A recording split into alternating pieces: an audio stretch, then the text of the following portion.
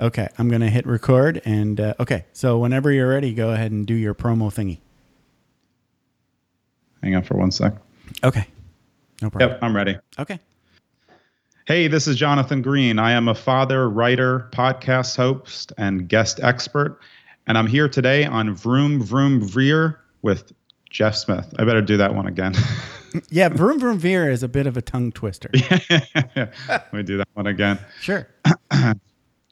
Hey, this is Jonathan Green. I'm a father, writer, podcast host, and guest expert, and I'm excited to be here on Vroom Vroom Veer. Yeah, I'm gonna have to give that one more try.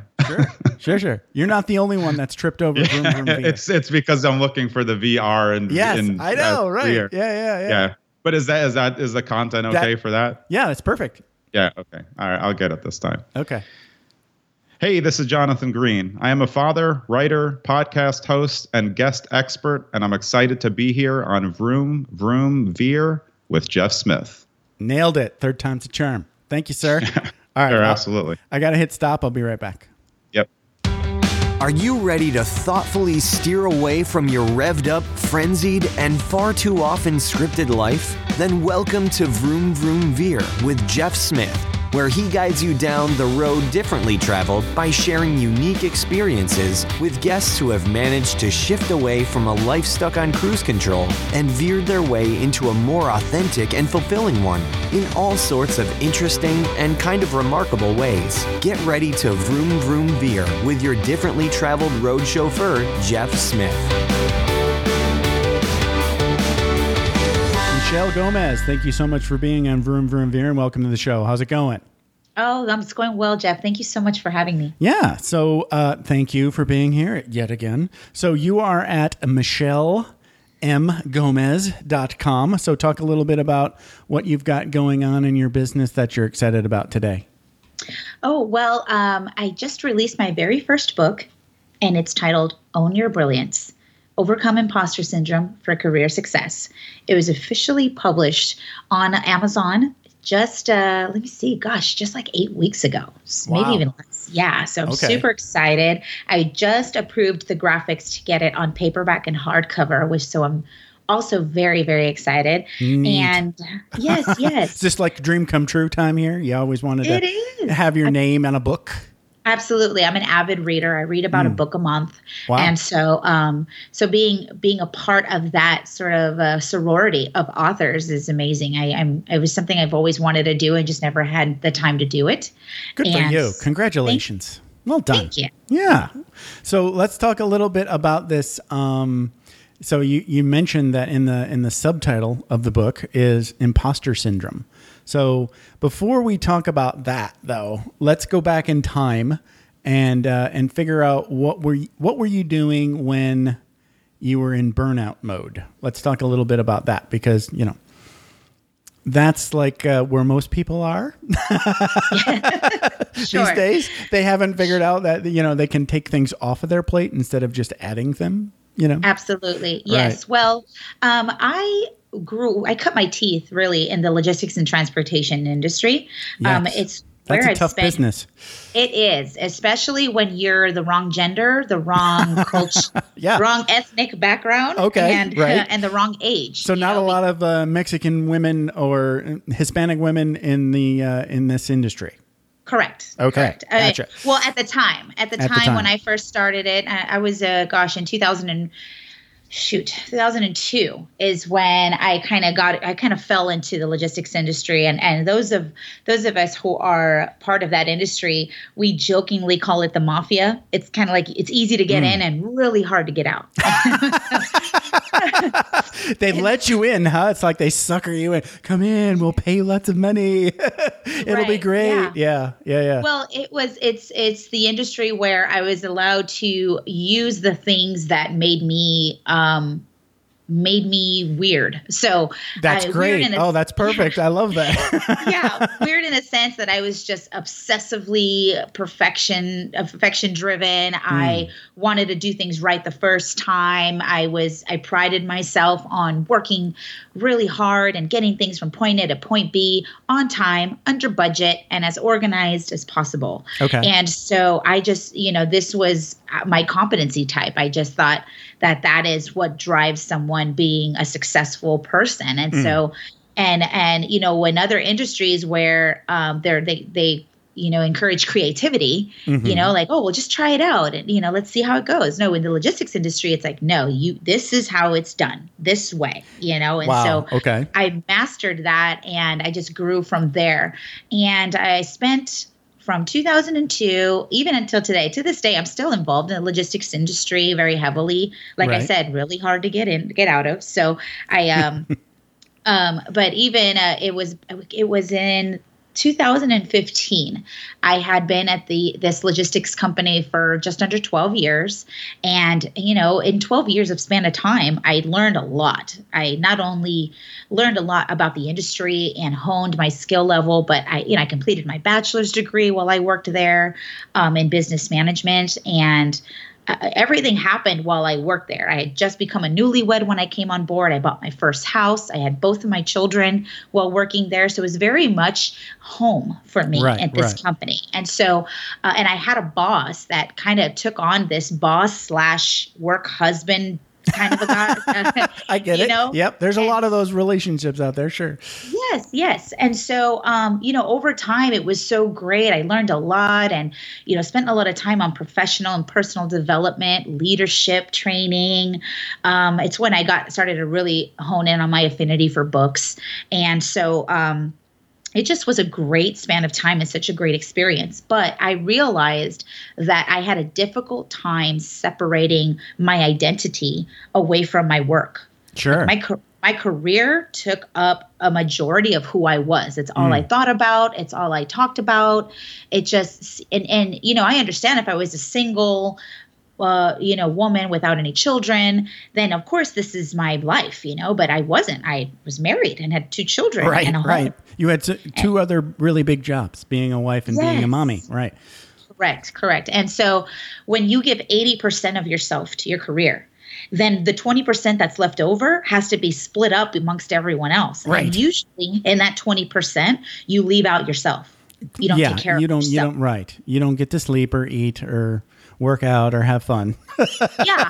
I used to actually say this joke sometimes when people would call me, in the logistics industry, the trucks are moving regardless of what time of day it is, regardless of what holiday it is. And so when I would get calls in the 2 a.m. to report a problem, oh, I'm sorry, Michelle, were you asleep? And I would joke, oh, I'm a mother. I don't sleep. What's that? So, yeah. When I was in the Air Force, and I was on a deployment, the joke was sleep is for wimps. Out there. I know. Trust me, I was getting my 8. I wasn't the person saying that. But gotcha. Yeah. So it was in 2015 that things started to sort of make a shift. I realized that I was not happy because I was not rested. I was exhausted. I had that'll make you sick. Yeah, my body started to show up with that illness because my mind didn't want to deal with it. So it was exhaustion, it was weight gain, weight loss, hair loss. Wow. I struggled with anxiety for most of my life, but my anxiety levels were just at an all-time high. And I just felt like I couldn't stop. Like I had to keep this juggling act. And if I dropped one of the balls, it's kind of like when you're really anxious and everything around you is, kind of flowing, but, in a fast pace.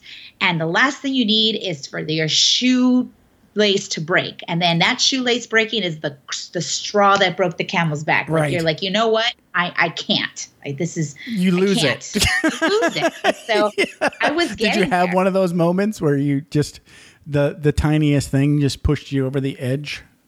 Oh God. You know what it was? Yes. I think I started to seek out more growth. Like, what are we doing? Like, I would look to my boss and I would say, okay, what's going on? All right. Every year we always have like a goal. Like, we have to keep doing something. We're growing, we're expanding, we're bringing this, we're hiring, we're promoting.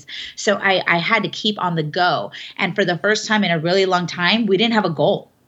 Like, we were just trying to survive. And that was not an environment that I thrived in at the moment. I'm like, okay, this is not Where good are we for going? me. You needed a destination kind of thing. Yeah. Yes. Yeah. And I realized that it was that constant thriving that would fuel my, it would make it okay for me to work as hard as I was because there was a goal. But if you don't give me a goal, then I'm kind of like udderless, I'm sitting here like, what's going on? So you got all thrust and no vector. That's what the Air Force guys say. Yes. That's like, we're on a road to nowhere going really fast. Right. Yeah. And then so you couple that having no direction and just living on, trying to survive. The company was kind of struggling at the moment with some acquisitions that weren't really handled properly. And so it was sort of on survival mode. But then the environment started to get toxic as well. So I'm like, wow, I used to have so much fun here. And now this is not fun. Like, this is not just great. Right. Just work for the sake of work. Correct. And so I started my need for validation had been lost because I used to do well at work. So then look at somebody and have someone be proud of me was sort of my fueling fire, like, okay, but now that I didn't have anything to succeed at, or I didn't have a goal or a project to complete, it gave me this deflating sense of what am I and who am I? And I realized at the moment that so much, 80% of me was being the logistics and transportation, the West Coast. It was so regal. The West Coast transportation manager. And I just thought, wow, that does sound important, doesn't it? Right. Yes. It did. And I thought, so I remember in my journal, I started journaling because I was trying to make sense of everything that was going on in my mind, and I needed sleep. And I figured the only way I can get sleep is if I write all this down and close the book and just separate myself between the journal with those thoughts and me. Just give myself some space. No, I did that. And it works like magic. It really does. You write those thoughts down and then it's like they're gone. They're no longer bouncing around in your head. Yeah. And you can go back to them later with a fresh perspective. Yes. But yeah. I remember writing down, who am I if I'm not the West Coast Regional Transportation Manager? Good question. Who am I? Right. Yeah. And so I had to, at that moment, decide to let go of the ego behind that. Like, there's still more to learn about myself. I can still do something else. I can still be great at something else. And maybe there's a possibility out there that I am actually more brilliant than I thought I was. But because I gave so much weight to this title, I was limiting the amount of brilliance that I was going to be allowing myself to live in. And so, so that was my breaking point. I was just like, okay, I need to divorce this title. Like, I need to be okay with not. I like that. Divorce this title. That's awesome. Because it's huge. It's huge because when you're a woman in the workplace, it's kind of like in a marriage, right? Like if you're married to a man who has got clout, and his if you married a Kennedy and then all of a sudden you're not a Kennedy anymore because by divorce, you want to hold on to that Kennedy name because there's so much pride behind it, right? Right. So that was sort of what I'm like, well, what if I'm not a Kennedy anymore? And am I okay with just being myself? Just being Michelle. Yeah. Right. And so that fear of facing what it would be like to not have that title behind my name was the breaking point. I thought, okay, as soon as I got over the ego of letting that go, I was able to make a shift. Wow. Man, that we can unpack that for a lifetime. Yeah, really.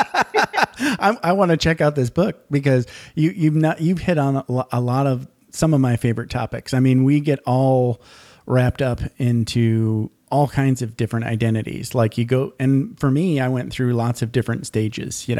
It's like, when you're young and you're a teenager and you're like, maybe I'm my hair. Yeah. Or maybe I'm my clothes or who I date. Right. And then, you keep going through that. And I think people our age, we get, especially like Gen Xers and midlife kind of phase, is you become your job. Right. Yes. Yeah. And you feel like, so talk a little bit about how you define imposter syndrome. What did it feel like to you? Well, it felt like I just needed to be allowed to be great. Like I needed permission. Okay. From yourself or? Yeah. Okay. Yeah. Not anybody else, just Michelle. Well, that's the thing. Initially, Right. I thought that I needed the outside world's approval or they're okay or their permission, Right. you know? Right. And so, the imposter syndrome is something that is experienced by high achieving people. It's difficulty of internalizing their success. They just don't believe.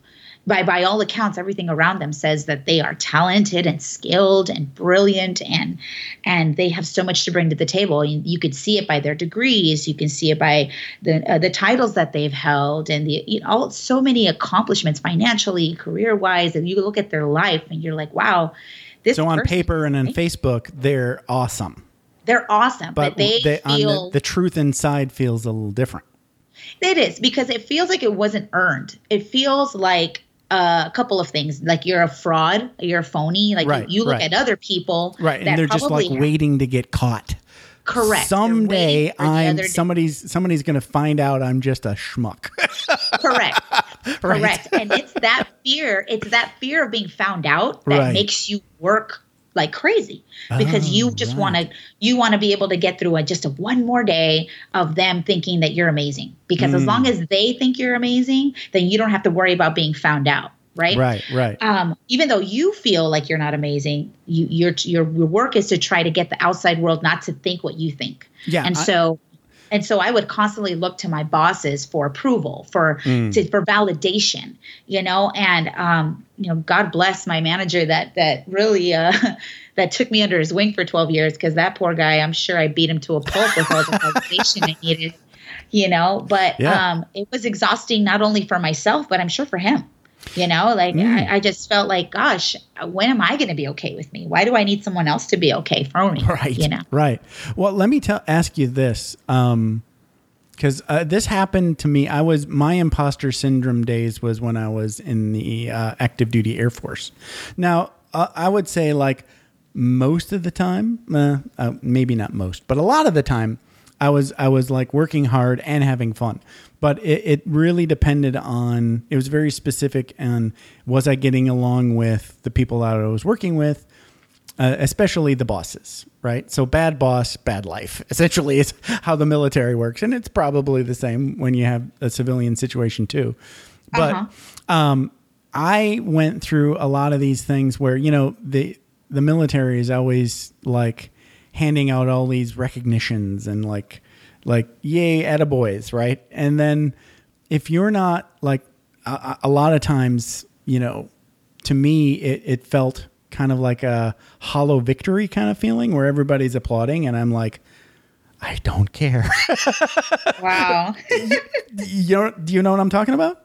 Yes. Does that make sense? Did you ever have something like that? That's like this, like I feel like a fraud on the inside. I guess that's the definition of the imposter syndrome, right? Absolutely. Because like I said, growing up it was twofold. Number one, I come from a broken home. And I talk about this in my book. My father was an alcoholic, abusive womanizer. Yeah. Triple threat. Yeah. Wow. Yeah. Yikes. And my mother was an immigrant who came here from Ecuador and, they fell in love. Yeah, they fell in love. They got my dad's Mexican American. My mom's from Ecuador, so I'm Latina twofold. Right. Well, at least that was half right when I said Mexican, and then I corrected myself and said Hispanic. Right? Oh no, you're right. It's totally no offense here. Okay, it's all good. Yeah. But growing up and I was the firstborn. So when my father started to unravel on number one. Yeah, I was the number one. So I'm usually looked to set the example and, take control. And when you're raised in and we're all not watching This Is Us now, so we can say number one and everybody knows what we're talking about. See what I'm saying? Yeah, I hear that. Oh my gosh. So, my dad struggled to be a man in his family's life through his own demons, and my mom tried her best to try to keep the family together. But, you can only take abuse for so many years.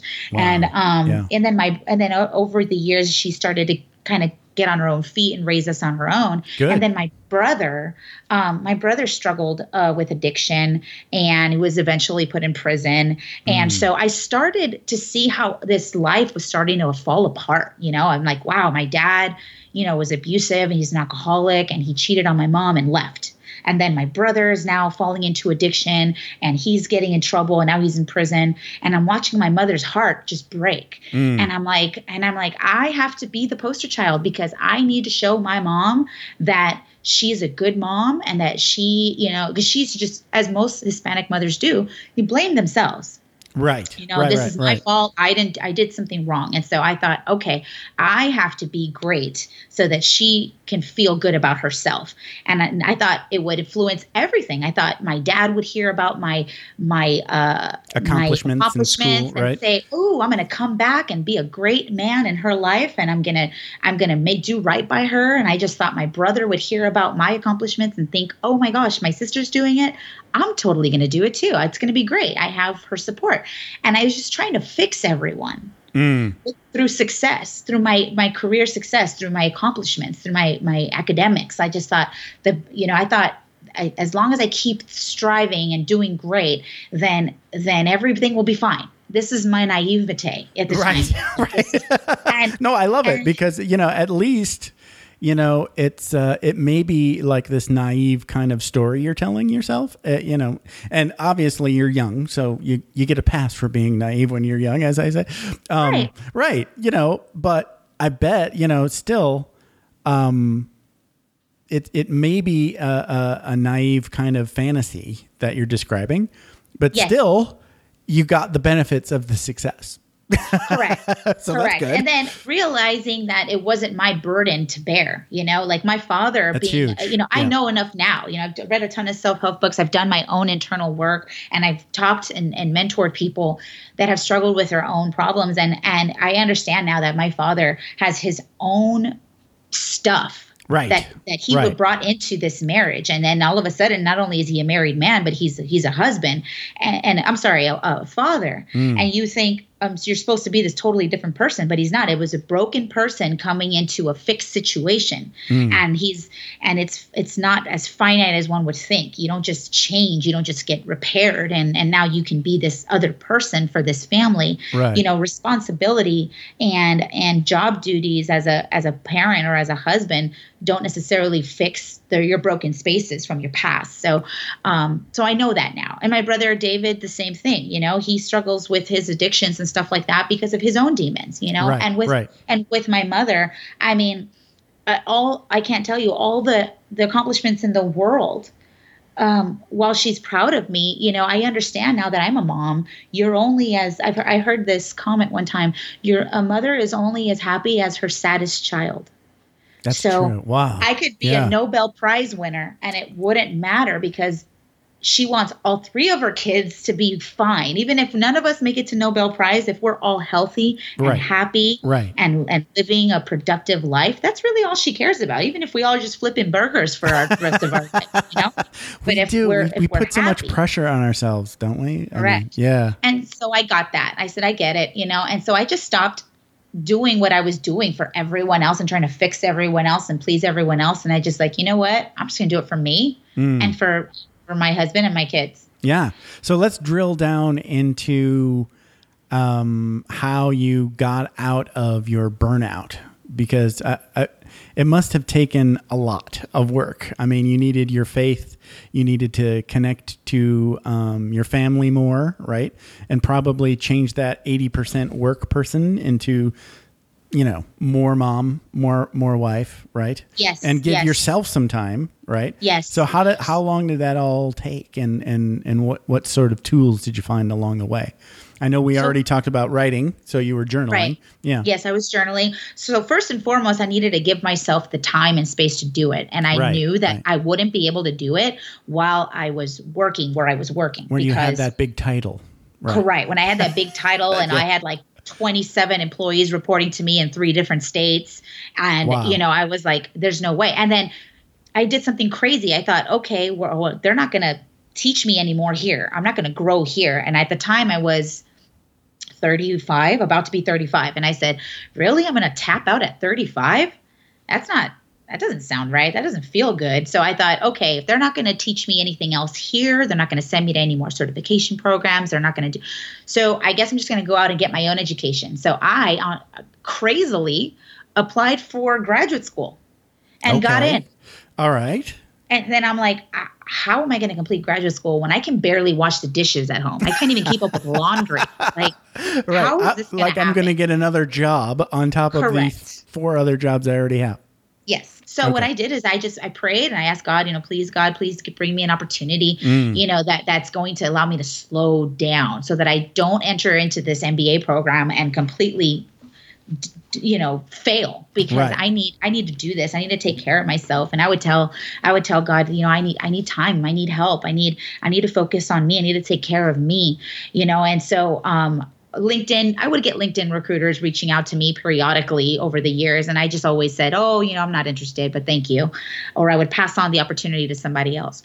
And then I had a friend in the industry, being in this industry as long as I have, built a lot of beautiful relationships. And so I had a pretty good network at that point. Yes. And I had an industry friend that I've known for over 10 years at the moment, said, hey, I need someone on the West Coast.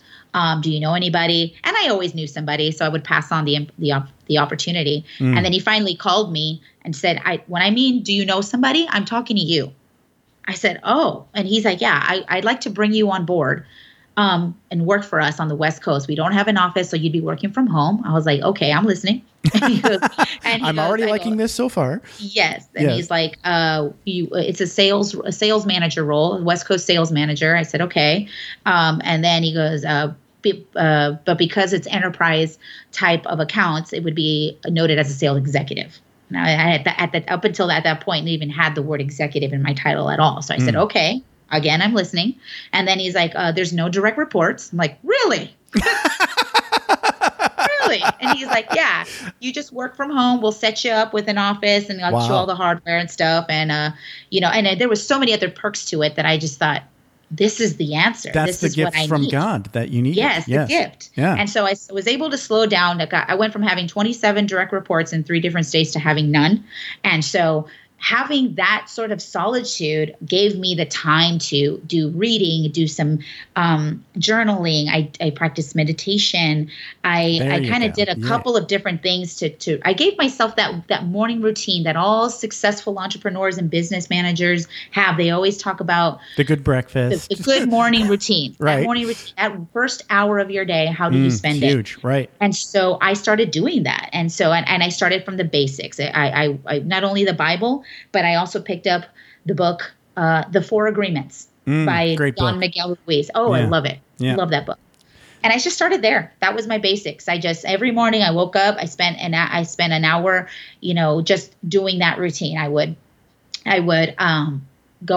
read my Bible to do a devotional. I'd pray. I'd write down 3 things I was grateful for. Yeah. And then I would read a chapter of the 4 Agreements, and then I would journal what I learned that day. So that took about an hour, and it was great. That's the magic hour.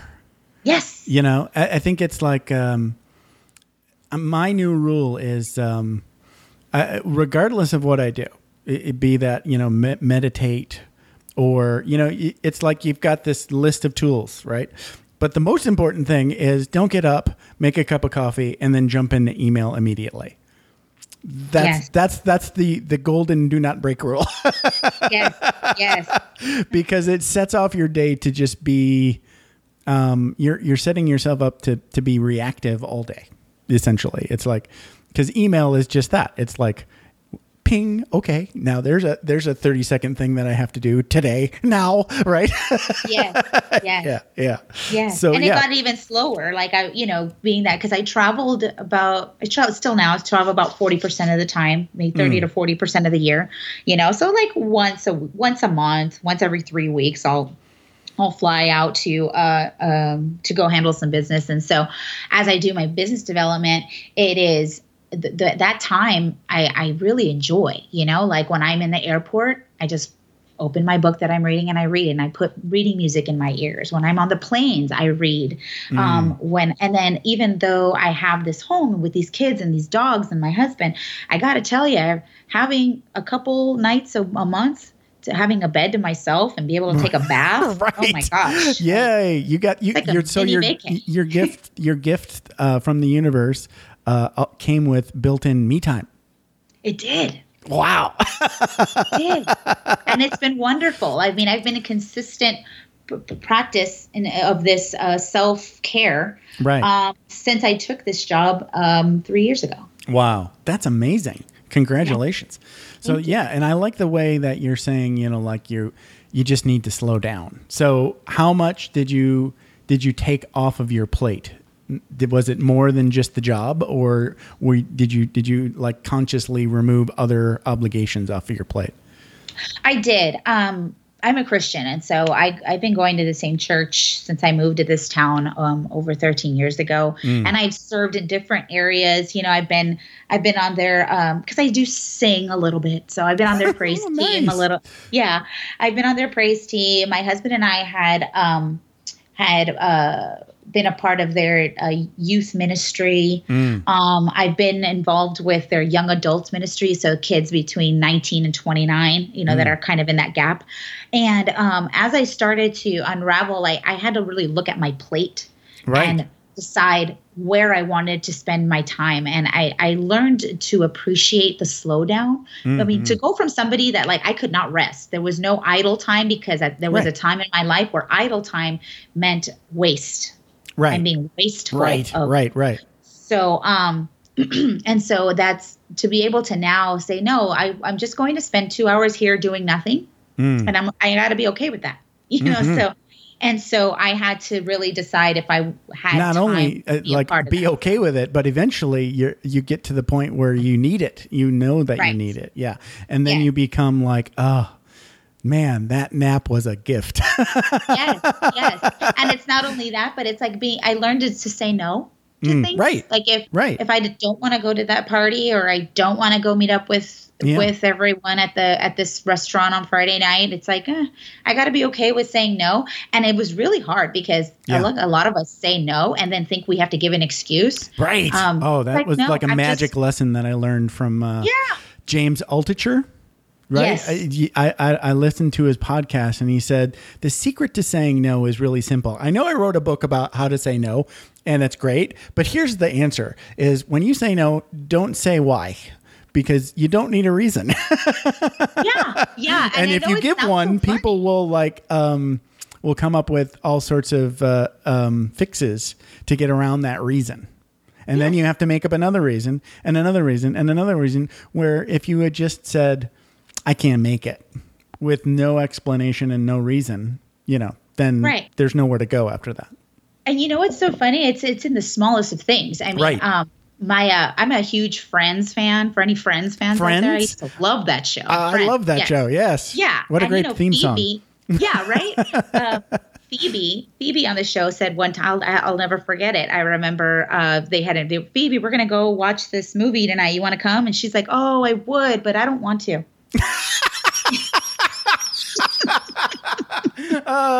That's so Phoebe.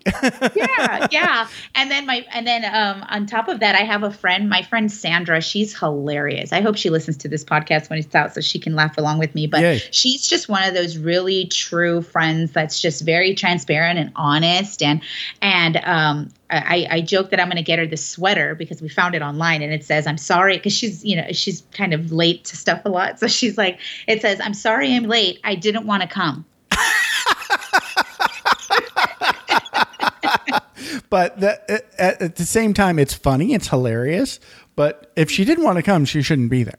Right. Yeah, but it's the okay of saying no. And I think Right. that's part of the imposter syndrome I struggled with, because I thought that in order to be competent and being acceptable to everyone else, it required me to go nonstop all the time, don't Right. rest, keep going. And I find that even in the coaching world, now that I coach people, while I appreciate the motivational speeches and I think it's important to help people frame the right mindset for success, doing the whole like sleep is for a safe sleep for another day, or you sacrifice now for reap later. I kind of teeter on that because I'm like, No. you got to take care of you first. Exactly. I get it, but it's part of, it's like this symptom of this busy because busy is cool, like cult. Yeah. Right. It's like embarrassing to say I don't have anything going on for all Correct. day. Right. So people don't do that. Right. So, Right. And my particular niche are people who are these high achievers. Right. People that I talk to and work with, these high achievers, it's like I have to tell them, like, you have an MBA. You can slow down. Like you've done the grunt work. Right. Okay? You've got your Right. bachelor's degree. You're getting really close to finishing that PhD. You're already the VP. You're the CEO. Like now, you've done the grunt work, but we're, like I said, it's that juggling act. We're so scared to stop, to slow down because we think it's going to fail. And so that's why I help develop strategies to put practices and certain talents and people in place, certain programs, so that the person at the top can actually slow down. Amen. Yes. To unbusy. Yes. Because now that you've built this beautiful business, or you built this career, or you finally got to this place, don't you want to enjoy it? I woke up one morning and I was like in that like reactive mode. Right. Mm-hmm. And I had this thought of, I just was like crazy busy. And then you get to that, and then I got to take a break. Right. And you go and like collapse on the couch or something. Yes. And this like voice very quietly said, "What if you've already won?" Yeah. Right. Yeah. And I'm like, what if I've already won? You'd relax. You'd take you'd chill out. Right. So. Right. Yeah. Well, and I think there's also this myth of wanting it all. Right. Do you really want it all, or do you just want a nice chunk of it? The thing is like wanting it all is gotten to be like crazy dumb, because it's like and I'm not going to just leave it there. But it's like, I can't remember where I saw this, but it's like this myth or a fantasy that like more crap, shinier stuff is going to make you more happy. Yes. And that's just not true. Right. So like now I'm like, my wife and I are like actively minimizing our crap holdings. I mean, wow. like, yeah, we want to downsize to where we can just like get to, whatever that number is in the big pile of money that you use for retirement, to where we can like have a really cheap tax home and then travel full time. So we're aiming at being like vagabonds, just work when we need money and then travel the rest of the time. That's what we want to do. That's awesome. I know. Yeah, whatever the goal is. I mean, just having an idea of what you want your life to look like. Do you know how ahead of a game that is? Right. Like Some people are just have no clue. They just like, I don't know, because they've been told what they should be or should do or should have. Yeah. And one of the things that I learned, like I spent years and years and years, probably like better than 15, 20 years, trying to figure out how to work from home. Right. Mm-hmm. What I didn't learn what I learned once I got home and was like kind of working, but I was definitely alone, but not making any money.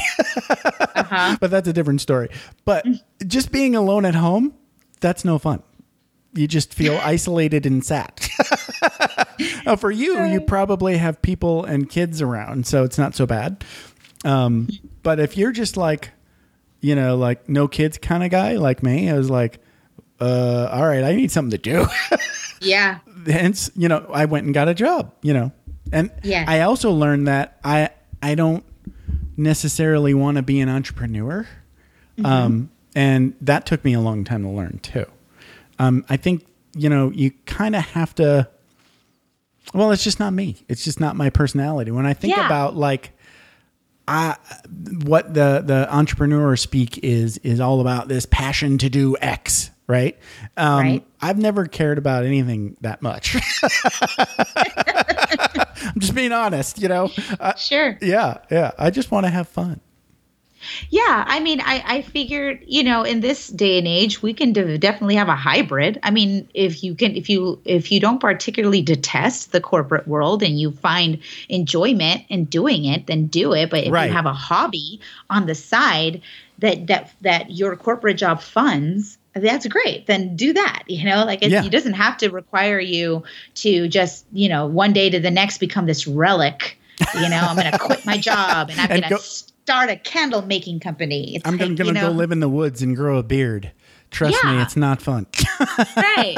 I mean, but the beauty of it is that if that's where you feel like you need to do, then of course try it, but, give it a whirl. It's being okay in sort of those peaks and valleys of life. And I think with the imposter syndrome, people struggle with facing sort of that uncertainty. People struggle with having the rug pulled under them because they hold their identity in such a regard that, but my career is what matters because otherwise I'm going to lose it all, And so that's why I try to help people understand that, it doesn't have to be this pervasive.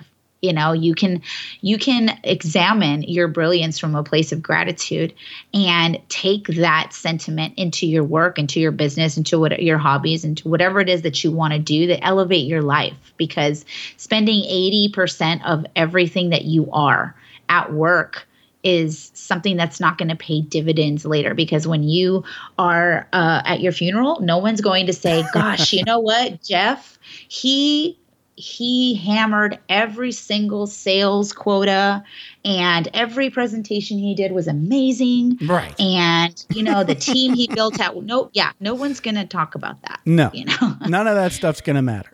No, not at all. No, I can't remember when I figured that out, but like it's weird. It's like we spend all this energy chasing all this meaningless stuff, like that stuff that you were like sales quotas and like, I don't know, salesman of the year or whatever, accolade that you might chase or some title, right? But at the end of life, what you're going to remember is how many times did I get to like have cuddle time with my wife and drink coffee and read newspapers on Sunday morning, right? Yes. It's the mundane stuff that's absolutely free and takes zero effort that we really care about. Yes. And I think that's why I think it's so important that we address this stuff in these high achievers that I work with, because I feel like they need an invitation. It's okay, right? It's okay. Wait. I invite you to slow down. Right, it's really okay. You don't need to wait until you're too old to enjoy the rest of your life. Sure. To slow down. I think that's the overall message that maybe Jeff and Michelle enjoy sharing with whoever will listen. Yes, absolutely. Amen. So as we wrap up, you are at michellemgomez.com and your new book, and it's on Amazon, right? Yes. Own Your Brilliance, Overcome Imposter Syndrome for Career Success. So talk a little bit about how people can get in touch with you. So I'm actually going to share a link with you that you can share. That's just we'll put for it in your the show listeners. Notes. All right. Just for the Vroom Vroom listeners. Sweet. And you'll be able to go click on that link. It'll take you directly to a website for you listeners only. And you guys will actually get access to some really cool things. You can either download my book for free. You can get so I developed something in my book that I coined the Yukon. It's an acronym for Your Unique Cocktail of Needs. And basically it's an assessment. It's an assessment of your imposter syndrome experience. And I help you develop a Yukon, because once you know what your Yukon is, then you understand your triggers and how you can reframe your thought patterns when it comes to your career. Okay, well, I'm going to download that. Yeah. That sounds really cool. Yeah, so you can get the free assessment. You can get a download of my book, and I'm also willing to jump on a free strategy session for anyone who wants help with developing either whether it be a morning routine, whether it be overcoming your thought patterns at work with the imposter syndrome, some life hacks that I've seen that help other people that I work with. So just a quick little tell me about yourself, and here's what I can offer you that you can put into practice tomorrow that can start help alleviating some of the strain that you have. Awesome. And we'll put that link in the show notes so everybody gets freebies, free book, free Yukon. Love it. Thanks, Michelle. This has been a blast. I really appreciate you hanging out with me. Yeah, no problem. I had a blast too. Thanks so much, Jeff. Thanks. Have a good one. You too. Bye-bye. Thanks for taking the time to ride along with us on another episode of Vroom Vroom Veer. For podcast info and show notes, be sure to head over to vvveer.com. That's VVER.com. Man, that's fun to say. And we'll catch up with you next time here on Vroom Vroom Veer.